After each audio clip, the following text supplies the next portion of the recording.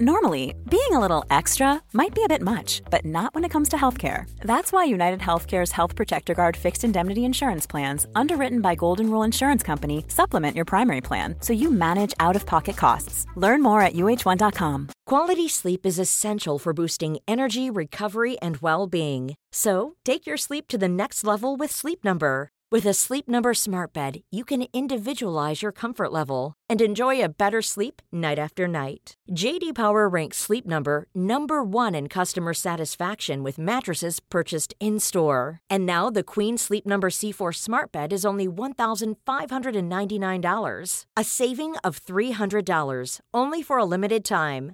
For J.D. Power 2023 award information, visit jdpower.com/awards. Only at Sleep Number stores or sleepnumber.com. Ryan Reynolds here from Mint Mobile.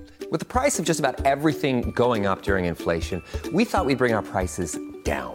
So to help us, we brought in a reverse auctioneer, which is apparently a thing. Mint Mobile Unlimited Premium Wireless. How to get 30, 30, bit to get 30, bit to get 20, 20, 20, bit to get 20, 20, bit to get 15, 15, 15, 15, just $15 a month? Sold! Give it a try at mintmobile.com/switch. $45 up front for 3 months plus taxes and fees. Promo rate for new customers for limited time. Unlimited more than 40 gigabytes per month. Slows full terms at mintmobile.com.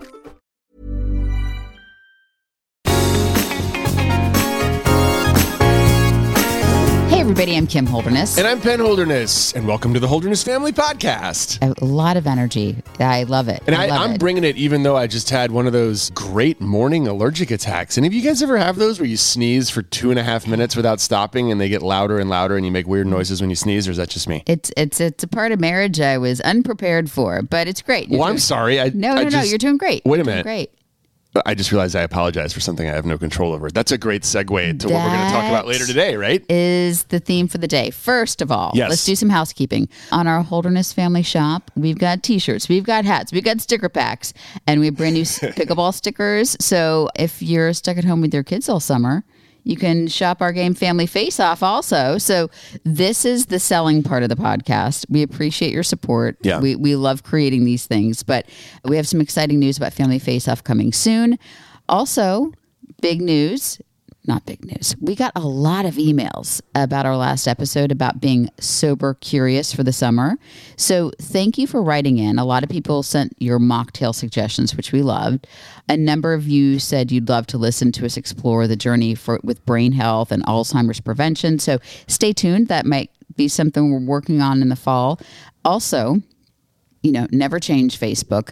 Facebook, there were a lot of comments of, why does everything have to have a name right now? Why can't you just say, I'm not going to drink as much? I think saying sober curious, for some people like me, having the language to identify with what I'm going through is very helpful. Yeah, I'm going to defend us as well. I feel like sometimes Facebook, first of all, guys. Never change. Never change. We obviously, that's our main platform if you look at numbers for us as a family, but it is interesting how the dynamic there can always get interesting. Yeah, you can show a rainbow or with a puppy and there'll be a complaint. Anyway, right, that's puppy, not, yeah. Anyway, if you use a term for it to help get you to a way that you feel, that should be fine. In particular, sober curious, it helped me out because I thought sober curious meant at first, like, I'm curious about like doing this for the rest of my life and never having another drink and I'm done. And I think maybe that's what other people thought too. And they would have to listen to the entire podcast to know that really what it is just simply questioning the social construct around alcohol. Right. The fact that, like, I'm curious, why is it that I feel the need to do this? And why is it that I feel pressure from other people to do this at the age of 48? Like, we're not in high school anymore. Why is this still happening? There's a lot to unpack there, but yeah. I would like to update. We did go to the beach, which we were both trying to prepare ourselves, because typically you go to the beach for a week. It's your vacation. I mean, I would say if this time last year when we went, we would have a glass of wine at lunch, and we would have one in the evening, maybe two. And we didn't do that. We did. If you saw us out there, you may have seen us one night with a glass of wine. Yep. But I was super proud of us that we went days without drinking. Yeah. And then we had a nice dinner. I was like, you know what? I would love a glass of wine. And we did. But we didn't just knee jerk lean into that. Right. And if you saw me with a beer, it's because it was a non-alcoholic beer. Yes. I'm starting to get into those. And I don't know that I'll always do those, but right now, I've always liked the taste of beers, and it goes with food well. The beach is a trigger for us. We learned that pretty early on. I think for me, it goes back to before I was 21. Like, it goes back to going to the beach with my mom and dad. And we went to this beach house where there were no other people. Like, you could do whatever you want to. And I think my parents, I don't blame them necessarily for this. I think that they wanted to teach me before I went to college to like build up at least some sort of tolerance, because alcohol was going to be there. And I wasn't the kind of person who socially drank when I was in high school. So I think they thought, okay, safe environment with your family. We're going to have a glass of wine with dinner. Well, I think like that habit that started with me in college stayed with me for 20 some years, where it just was, if there was alcohol at a meal around, I just ordered it. Yeah. And it didn't seem wrong because your parents did it. Right, exactly. And since then, you know, there have been studies, there have been people who said like the earlier that you subject them to it, like you may not necessarily be helping them by building up a tolerance. At any rate, for all of those reasons, at the beach, it just felt like something that naturally we should do. And so unlike a lot of the other things we've been working on or questioning or being curious about, this one was more illuminating than others because it did always feel like there should have been something sitting in my hand, and I didn't know why.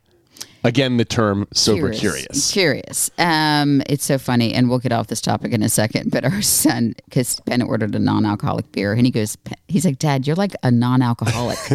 And it was a really funny term. So I do think language is important. Funny story, we were about drinking. I do feel it is strange that we feel the need to apologize for not drinking. And it got us questioning, why do we apologize in life so much? Yeah.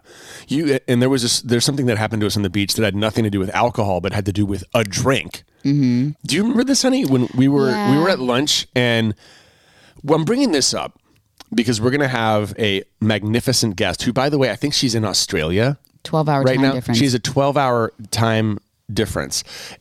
Who's going to talk to us about over-apologizing. And I have noticed this with my wife. I have noticed this with some really incredibly successful people in my life who I hear them apologize a lot. And a lot of times it's vocal graffiti. It's just, you know, they'll be saying something and they'll say, sorry, what I meant was, or when there's the slightest inconvenience, you just hear them quickly saying sorry.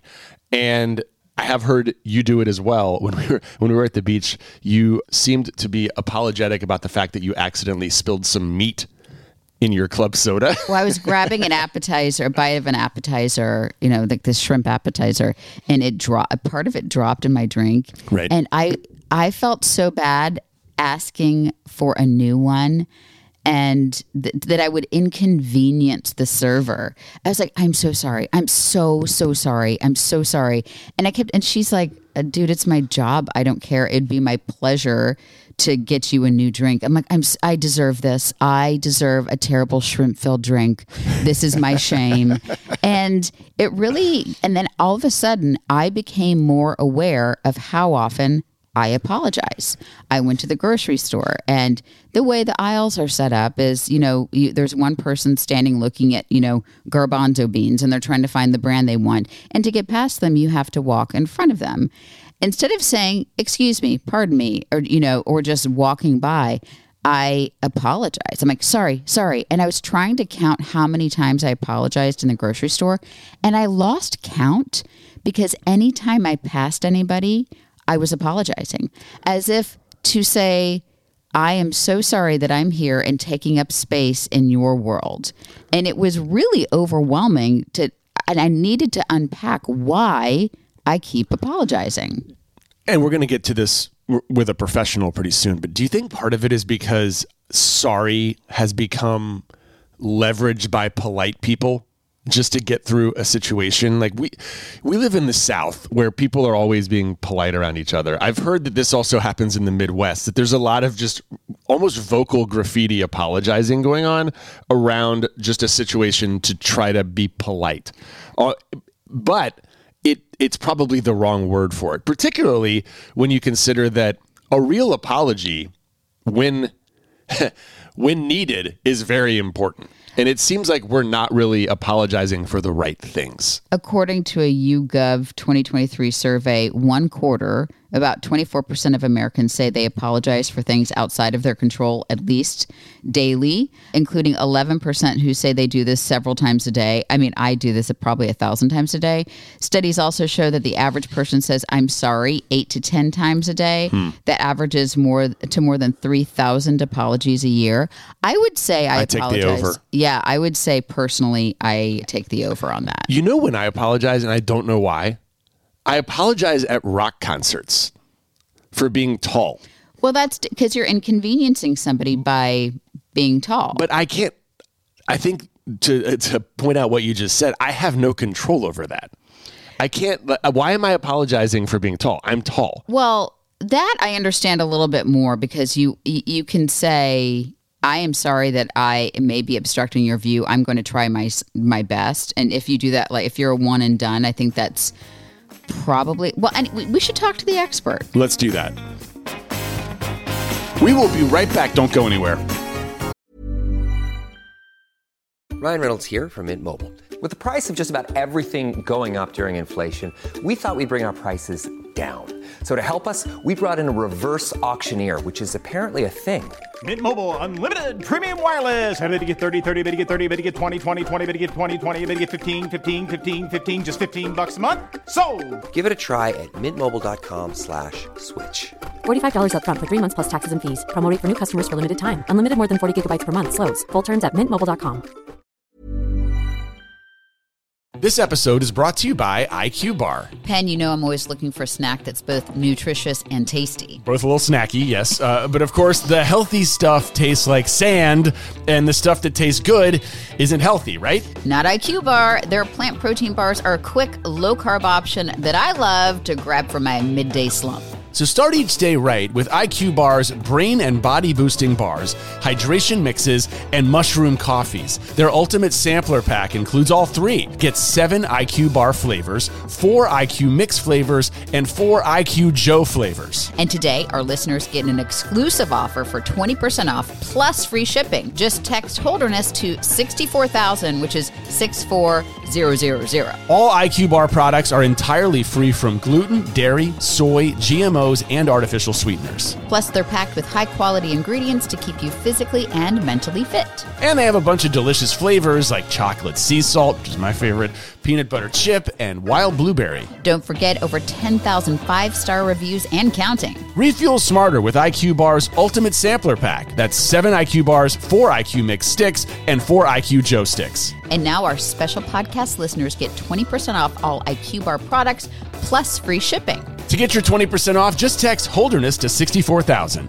Get your discount. Text Holderness to 64,000. That's Holderness to 64,000. Message and data rates may apply. See terms for details. This show is sponsored by Care Of. Penn, the birds are singing. The buds are on the tree. Yes. Winter is finally turning into spring. Yeah, you're a big fan of the spring, and you know I also love the sun finally coming out from hiding. And you know me, the cold weather just wreaks havoc on my skin, my energy levels, everything. And that is why Kim, you've been trying the Care Of vitamin packs? Yep, they have these daily packs that you can take on the go, like ceramides, which help reinforce your skin's protective barrier, and iron for energy levels. Yeah, it's awesome because all you do to get started is take a short online quiz about your lifestyle and your health goals, and Care Of will give you doctor-backed recommendations. And they ship high-quality, personalized vitamins, supplements, and powders conveniently to your door every month. And something new at Care Of, if you're not yet ready to subscribe to monthly packs, some of their best-selling vitamins are now also available in bottles. For 50% off your first Care Of subscription order, go to takecareof.com and enter code Holderness50. That's 50% off your first Care Of subscription order at takecareof.com and use code Holderness50. We invited award-winning leadership strategist and global peak performance consultant to Fortune 500's Shadé Zahrai to talk to us about what our sorries really mean and what to say instead. Shadé Zahrai is a former commercial lawyer that transitioned to an award-winning behavioral strategist, a best-selling author, Harvard-trained leadership coach, TEDx speaker, and recognized as one of the top 50 most impactful people of LinkedIn.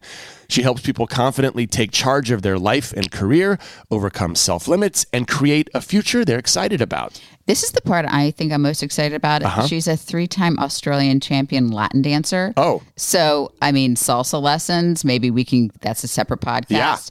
Yeah. Her and her husband's mission is to empower people to overcome their self-limits and confidently create a life worth living. Welcome to the show.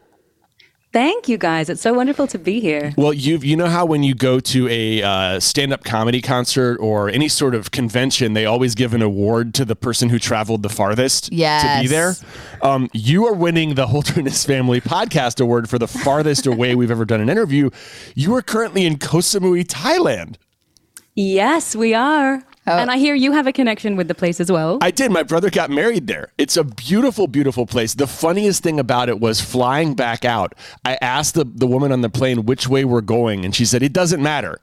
Because it's literally on the other side of the planet. So to get to New York, you can go honestly in any direction Either you direction. want to, and you're going to get there eventually. So you couldn't be any farther away unless you were in space, I think. Okay, so we're going to get to this important stuff when we're talking about over apologizing and what we should say instead. But I want to know, how did you end up in Thailand, and then how do we get to go there and move there? Oh, well, let's start with the second question first. How do you get here? Anytime, guys. House is always open. You're always welcome to come back.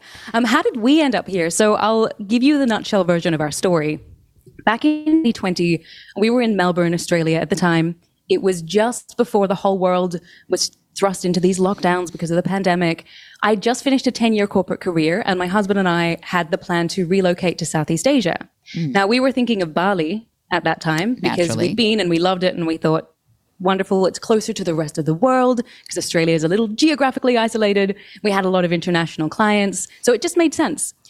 1 week between when I left my corporate career and when we were meant to be flying to Bali, the whole world was thrust into this uncertainty. And so then we ended up in what was one of the world's longest lockdown cities, which was Melbourne. In any case, we had a lot of time to think. We reevaluated, reassessed, and then decided on Koh Samui, which is a fantastic place because it's beautiful. It's also closer to the rest of the world. And it's given us what we're looking for, which is really the ability to have the balance, to remind ourselves of what's really important, to get out of the big cities, which we think can make you a little morally corrupt sometimes just because of everything going on and the consumerism.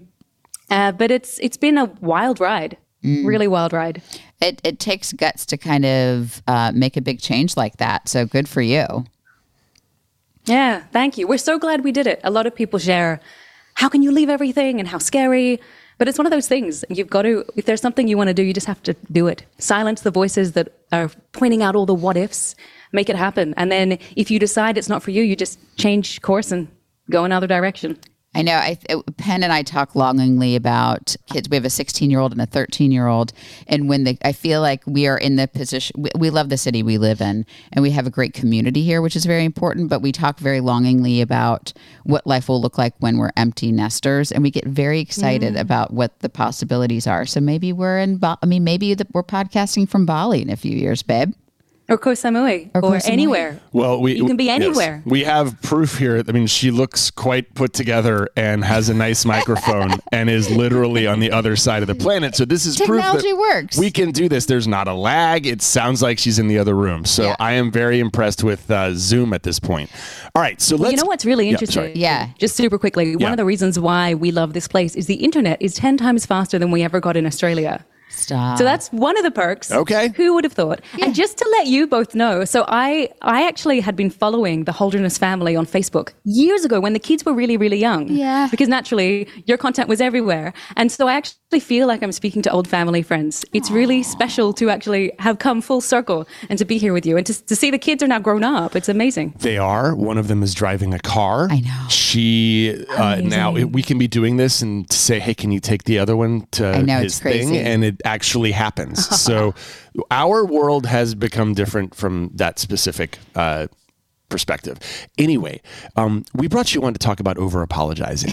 And we're going to talk about a lot of things, obviously, but we, in the setup to this, I talked about how, I'm in the grocery store and I'm passing people by and I'm just like, sorry. I probably say sorry and I apologize for my very existence like 20 times a day. But is it harmful, actually? Is there a problem with saying sorry a lot? I mean, on the surface, you'd want to take some accountability for being, misbehaving or something like that. But is there a problem with saying sorry too much?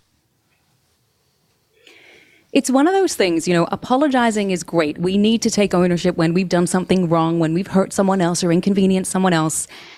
As you say, though, when it becomes this compulsive need that you have, or this compulsive default where you're not even thinking about it and you say, sorry, sorry, sorry, this overuse of apology can be quite damaging. And it's for a number of reasons. The first one is when you tend to be an over-apologizer, it kind of permeates various aspects of your life, professionally, personally, at the grocery store, at work.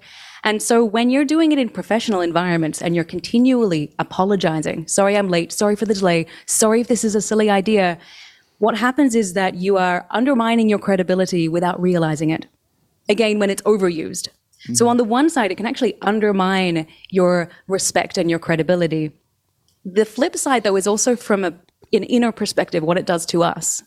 What we know from a lot of the research is when we tend to over-apologize, it's actually reflecting a deep sense of inadequacy or a sense of guilt or shame, or that we don't deserve to be where we are. And that, when we continually do that, we're just perpetuating this state of not feeling like we are of value. Mm. And it's fascinating to think that this seemingly harmless act of just sorry can actually reflect much deeper personal challenges that people have. What sorts of people struggle with this the most?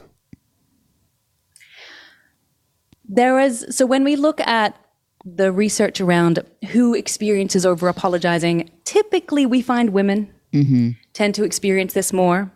And there's a number of reasons for that. One of them is if we look at socialization and how women are conditioned over the years from when they're young girls are often rewarded for cooperation and playing nice and painting each other's nails, whereas young boys are often rewarded for bravery and risk-taking and tumbling down the hill, even if they're doing it solo. Mm-hmm. So even from a young age, we see how it plays out in children. Mm-hmm. And then this gets reinforced over time. And of course, as adults, we're still managing or dealing with stereotypes that people may have, and they're imposing upon us depending on whether we're, what gender we are. So that's one side. The other side is also just because I started in this space. I actually started working primarily with women. Mm-hmm. When I first left the corporate world, I was actually supporting women in professional environments looking to advance their careers. And a lot of these women were saying, oh gosh, I'm an over-apologizer, help me. We call it saying sorry syndrome. It's just this compulsive thing. I used to be one of them, the triple S.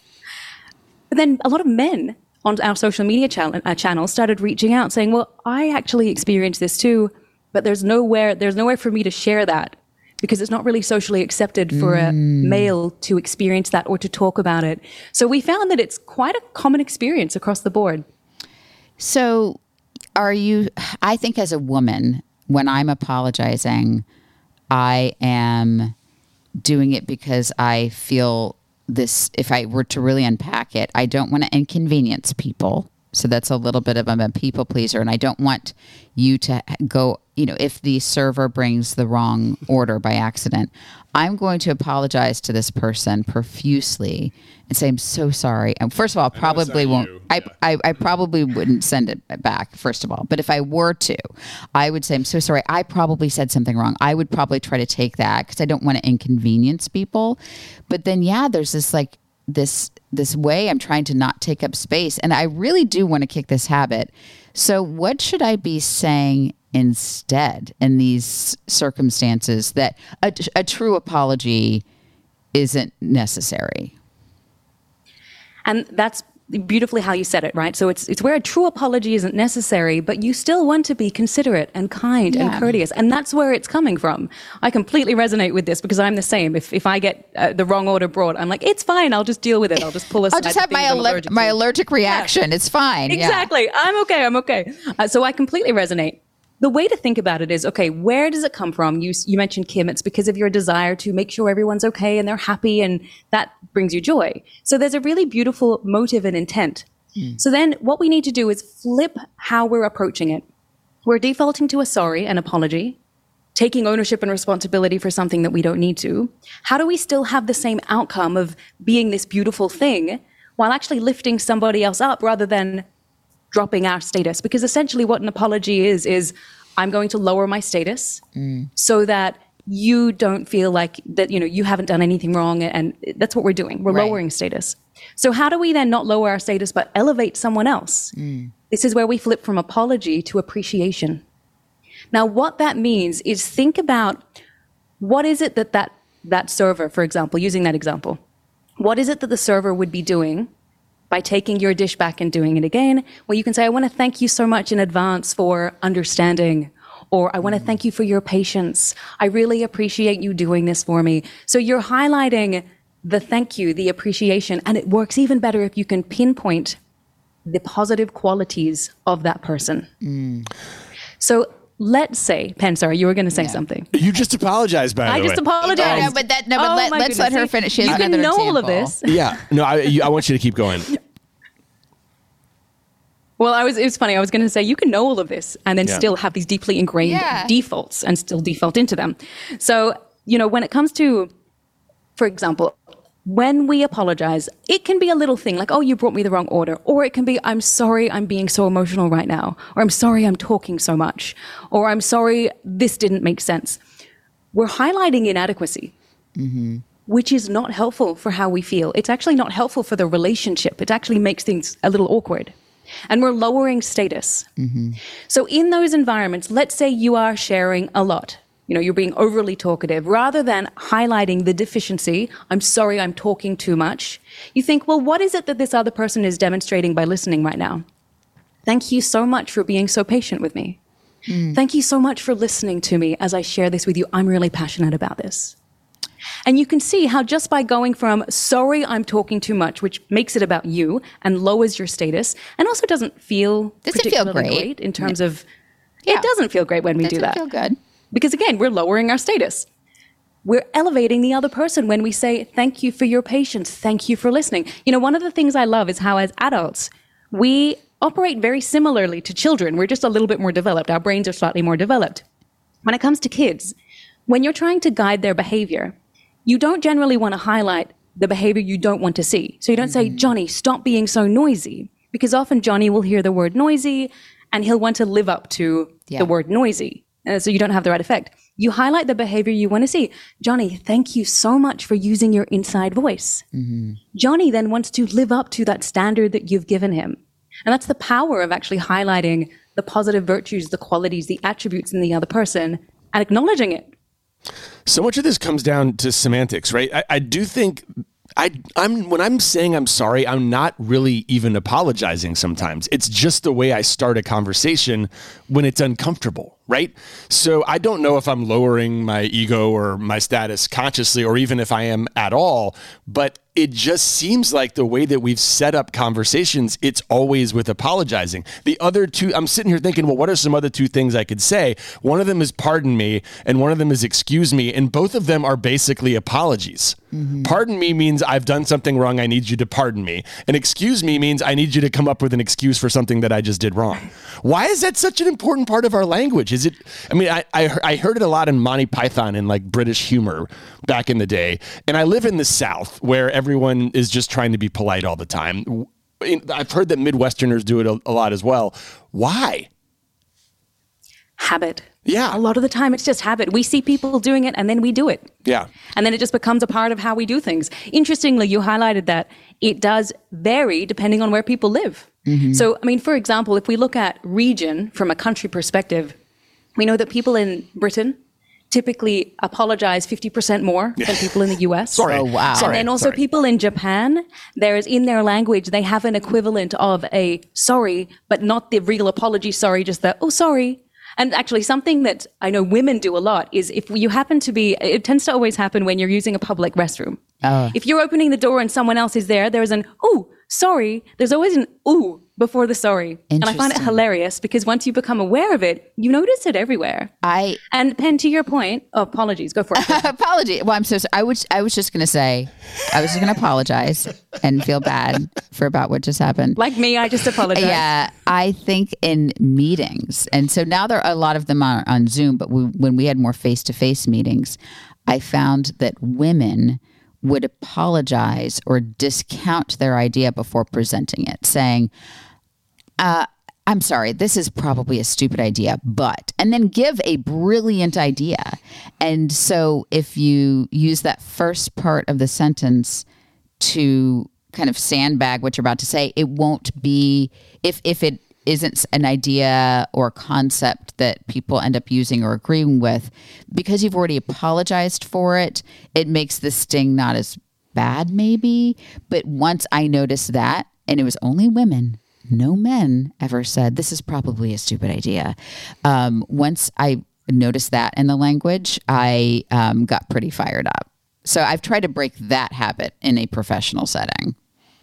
That's great to hear. And, a big part of it is just awareness. Mm-hmm. Once you become aware of it, you can start to catch yourself out. And like me, I still default into it sometimes, but I'm always thinking, okay, what is this reflecting? Why am I saying this? Around the idea of prefacing what you're going to say, again, very common with women. Mm-hmm. And it's interesting. It typically happens in professional environments, usually when there are a lot of men around the table. Mm-hmm. And when we start looking at the experience that women have in these male-dominated spaces, there's something called the double bind for women. It's the likability competence challenge. Mm. And what we know is that the exact same behavior from a male versus a female in a work environment is perceived differently by people. And how we know this is there have been studies. There's a classic study that was conducted by 2 Columbia University professors. And what they did with their classes is they gave them a Harvard Business Review case study on Heidi Roizen, who was an accomplished Silicon Valley venture capitalist, former Apple executive, really talented businesswoman. One group got the original study about Heidi. The other group got exactly the same study, but they changed the name from Heidi to Howard. So suddenly they're reading a case study about someone who they believe is a man. Everything else is the same. Now, what was interesting is both groups rated both Heidi and Howard as equally competent. Mm-hmm. However, the group that got the Howard article described him as a titan of industry, a great guy, someone I'd love to work with. Mm.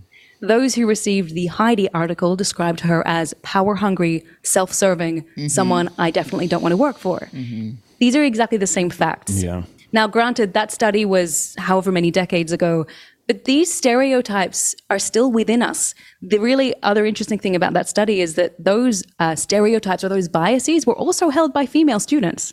It wasn't just male students. Yeah. So even if we think we are free of bias, we've had this conditioned within us for so long that we often just become part of the, I don't want to say part of the problem, but essentially part of the problem because we've got these blinkers on.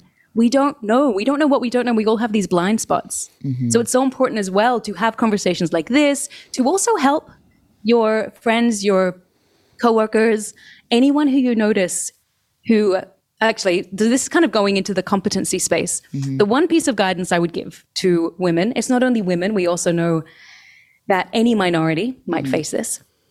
Don't fall into a stereotype, or rather, it's called a stereotype threat, where simply by knowing that about women, about how women are perceived a certain way, some women will then make it a reality by really conforming to being a very warm and kind. And I just want to share this idea, and I hope this is okay, because they're afraid of how people will perceive them. So doing it in a productive way. And that's only going to, doing it in a productive way and making sure that you don't allow the risk of something to impact your behavior. Be true to who you are, have authenticity, balance what we call warmth and competence. Yeah.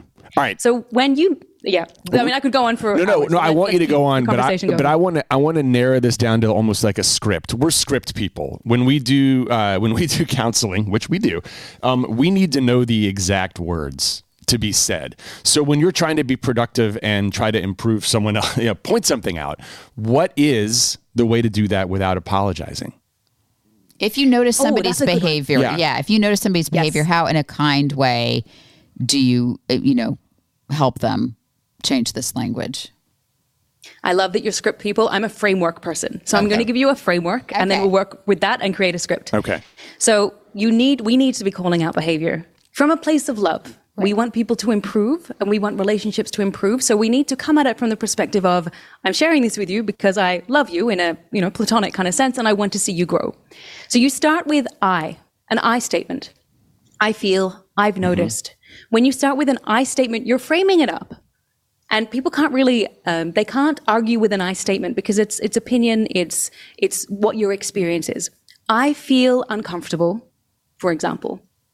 The next step, so I statement is first. Next step is when you need to get really specific with the behavior that you've seen. One of the challenges a lot of people have when it comes to addressing behavior or even giving feedback is it's very general. Mm-hmm. You're not punctual or you're not respectful, or without giving a concrete example, it's really difficult for people to know what to do with that. Mm-hmm. So I've noticed when you spoke over me or when you've spoken over me in the last 3 meetings, and I would like is part 3, and I would prefer, where you actually specify what you want instead. We often forget that part. We just call out the behavior, and then without moving on to what you'd like to see, it becomes a little bit confrontational. Mm-hmm. I feel disrespected when you talk over me. Where do you go from there? So this way, it's I feel unheard when you don't allow me to speak, and I would like us to have a really productive and fruitful relationship. How can we make that happen? So you end with a question which invites the other person back into the conversation. And this way, you've got this beautiful framework to help you address what's happening. It actually comes from Marshall Rosenberg's work. Now I'm blanking on the last name. I think it's Rosenberg, nonviolent communication. Uh-huh. And it's beautiful. It's a lot of work that they do with in therapy and relationship therapy with couples, but it also translates into the world of work and actually in any sphere.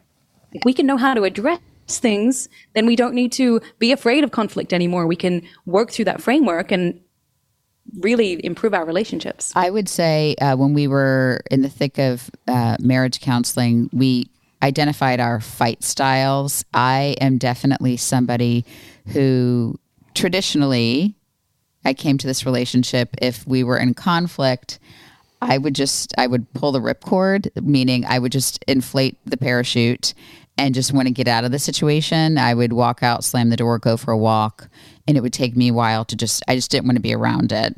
And then Penn would apologize profusely, even to get out of the fight. And I have to say, it worked great for me, but it wasn't productive because we never got to the core of what it was. Because sometimes I was being the a-hole and I needed to take accountability, but he was just so. He's very kind and loving, and he just wanted it to be over, so he would over apologize. So we had to do this. I had to say, with the help of our counselor, it makes me feel, I forget how we phrased it, but it was an I statement. Like, you aren't ready to tackle the big issues in our relationship when you just instantly apologize. Mm-hmm. I would love to actually have a deeper, more meaningful discussion so we don't keep having these same fights over and over again. So it's now my goal to stay in the fight and advocate for myself. Here's the thing. I really liked it when he apologized and it was just over. Well, I didn't love it when you walked away and completely refused to apologize or admit anything. And I do want to ask the question just in general. And I'm now that I've changed my style, why is it so much harder for us to apologize to the ones that we love than it is to people that we run into on the way out of the bathroom stall? So what a wonderful question. And I would say it's because we feel so much when it's those we love. Their words can touch us and cut us the deepest when it's the ones we love.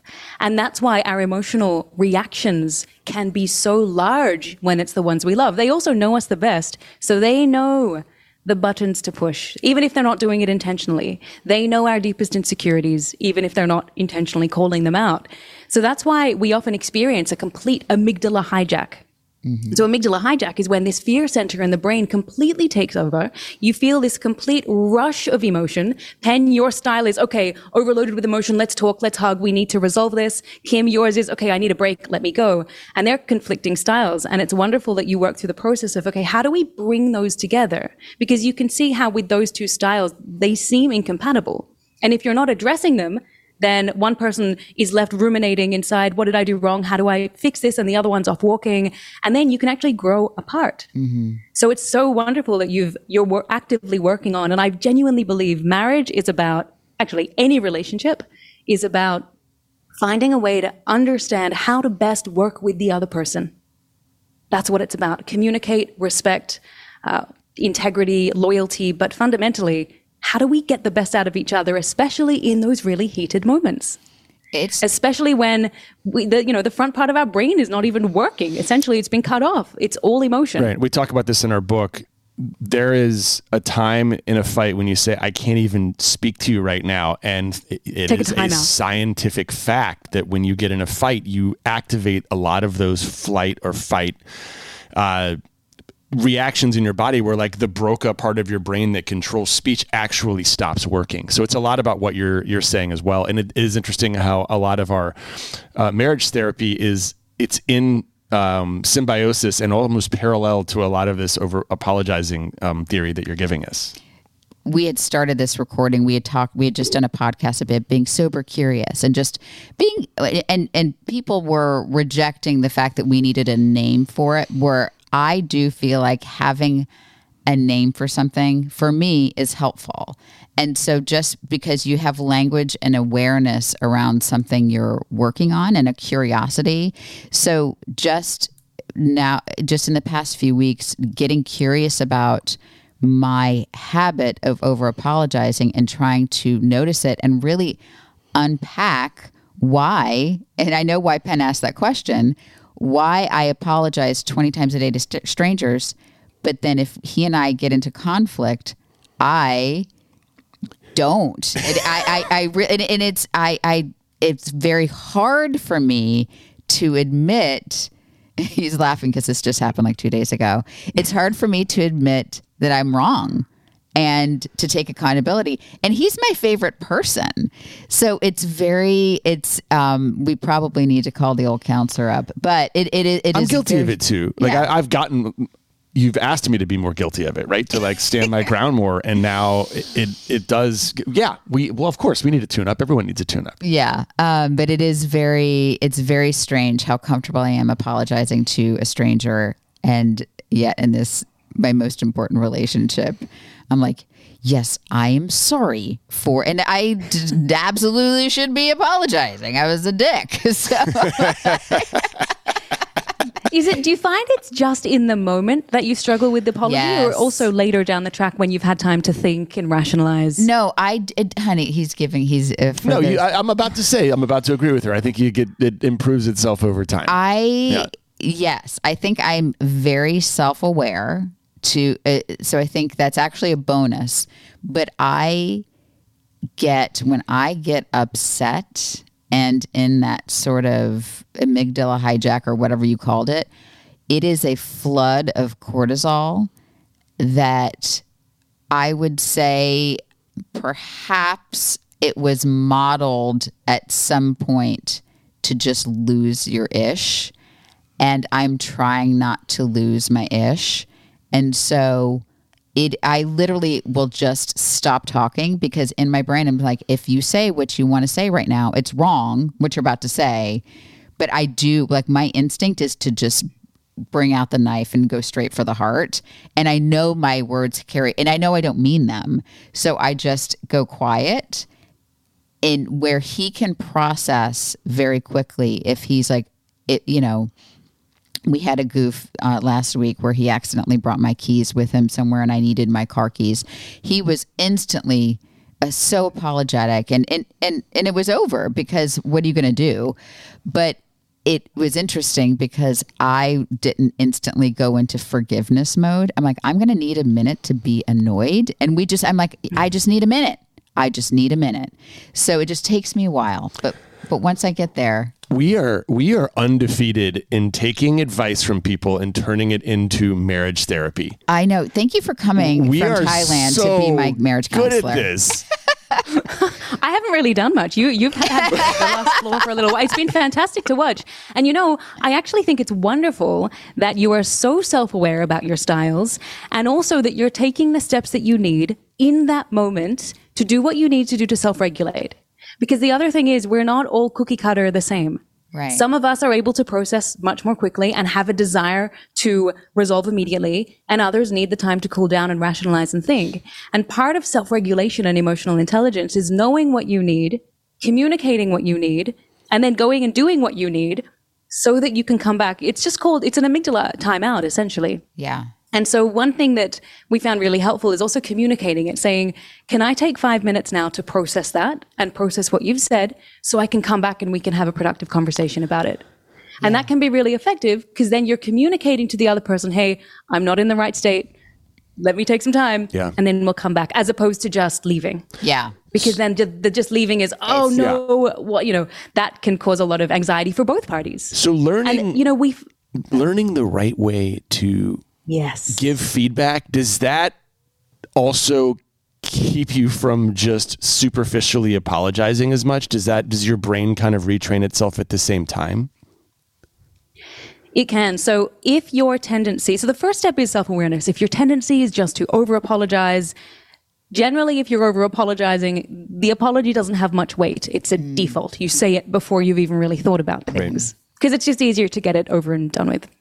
But once you have the self-awareness, you will start to catch yourself out and then self-correct. Mm-hmm. The next step is, okay, how can I really address this? If this is a behavioral issue or I need to call something out, let me work through this 3-step process to raise the issue and see if we can have a conversation. But those two things often don't happen immediately after each other. Something will happen. There is a gap. And that's when you choose what's best. If your state, if you're managing your state and you feel like you can think about things clearly, go ahead, move on to step number 2. One thing I would recommend, though, always, is when you're moving into the, okay, I'm going to address this situation here and now, you might be ready. The other person may not be. And that's why we can never make assumptions and say, I'm ready, so I'm going to do this, because they may be, they may still be going through their amygdala hijack and their intense cortisol rush through their body. So what's really helpful is to have a check-in question beforehand. Do you have 5 minutes on you now for us to discuss what just happened? Mm-hmm. And then you hold back and let that person answer. Now, this is much more powerful than just asking them a question. It's re-engaging them into the discussion, but also increasing what's called autonomy. They have a choice to either choose to have the conversation now or to hold off and have it later. And in a situation where there's been a conflict, often what happens is one party will feel like they didn't have a choice. And that's why they are reacting so strong. Their emotional reaction is such a big one because they felt like they didn't have a choice. So you're bringing that back. That need for autonomy is a deep-seated psychological need that we have. And so simply asking that question, and it applies for marriage, giving feedback in marriage, or in the workplace when you're giving feedback to a colleague or a team member, you allow them to have some degree of control over when, which also means they're going to tell you, yes, now is great, or no, let's do it tomorrow at this time. That person's then taking ownership of their journey so that they know how long they need or what they need to be in the right state to hear it. Because the worst thing is, Kim, can I give you some feedback? Please. How do you feel? Yeah, I'm like, really? You're open to it? No, I have to say, no, that is my trained response. I'm like, yes, please give me. But I'm in a safe setting here. So if you said, can I give you some feedback? I'd be like, I've asked for it. I've asked you to be here. In a work setting or in a relationship setting, no, I am backed into a corner. And I say yes, but that is not, but that's just me. I'm an Enneagram 1. I'm a perfectionist. So feedback instantly, I've had to retrain myself. I've done a lot of work on this because feedback is not a bad thing. Feedback comes out of the place of love, but I think I've done something wrong. Well, it should come out of the place of love. It should. It should. Yes. If somebody's offering me feedback, they're caring enough to give me feedback, as I've had to retrain myself. But I would say even because we work together, and I'll write, in years past, I'd write a script, and, we have, a lovely team of people, and Anne-Marie helps us write, and Penn and Anne-Marie be like, that's actually not funny. And, you hit delete. And I used to take that with great offense. And now I take it as, oh, you're right. Thank you for that. That could have been made better. So I'm working on that. We're a work in progress. I think you're actually we are all a work in progress. Yeah. This has been useful. Thank you for the framework. I think that's really important. You're very welcome. Thank you for also connecting the dots between the random kind of almost involuntary apologizing and connecting the dots to when it really actually matters. I think you have to address both of those in order for this to work out. Where can people find you? Besides going to Thailand, how can people find you? What's an easier way for people to find you than going to Koh Samui? Like, where are you? Koh Samui's first choice. It's amazing. Always. Yes, it's amazing. To find me, so I've actually created a 5 sorries to avoid and what to say instead for people who like the frameworks, like the scripts. So you can, anyone listening is able to grab a copy of that at shadezahrai.com/sorry. Super easy, shadezahrai.com/sorry. And then that will give the 5 most common sorries that we hear and what to say instead. Also, I'm on social media, regularly sharing bite-sized tips to help with confidence, clarity, tips to help you elevate your performance at work, your credibility, all the fun stuff. Okay, spell your name so people, we'll put it in the show notes as well, but spell your name so people, when they're searching, can find you. Perfect. SHADEZAHRAI. I love the Zed. I love a Zed. Oh, yeah. Love the Zed. Zed is Z. I forgot I'm speaking to Americans. No, Zed is, it's all good. Better. Zed is better. Last question. Where can we find your webcam? You look like a supermodel, and we look like, I look like a morning troll. No, I was like, bad Pen, acne. don't look at me this Kim, morning. you look great. Yeah, you look amazing, babe. Thank you. You look amazing. This is all my husband has done the full setup. It's your He's husband. absolutely Okay. amazing. We're going to reach out to your husband it would just be the laptop, shortly, yes. and we're going to get the lighting situation and everything else so that we This look has better. been such a joy. I can't wait to meet in person. I vote we meet in person on a beach. Yeah. In Thailand. I agree. Well, there's plenty of them here, so please come along, come on down, or come to the other side of the planet. Come on over. You literally can burrow through the center of the earth and come back out. You could. And you're in Thailand. Yeah. It's the exact Let's try. opposite side of Thank you so much. Thank you both. It's been such a treat to be here. Shadé was amazing, and you should totally check her out on social media. Again, we woke up to do this early, so we started hitting record at 7:30. I woke up at 6:30 and did absolutely nothing to myself.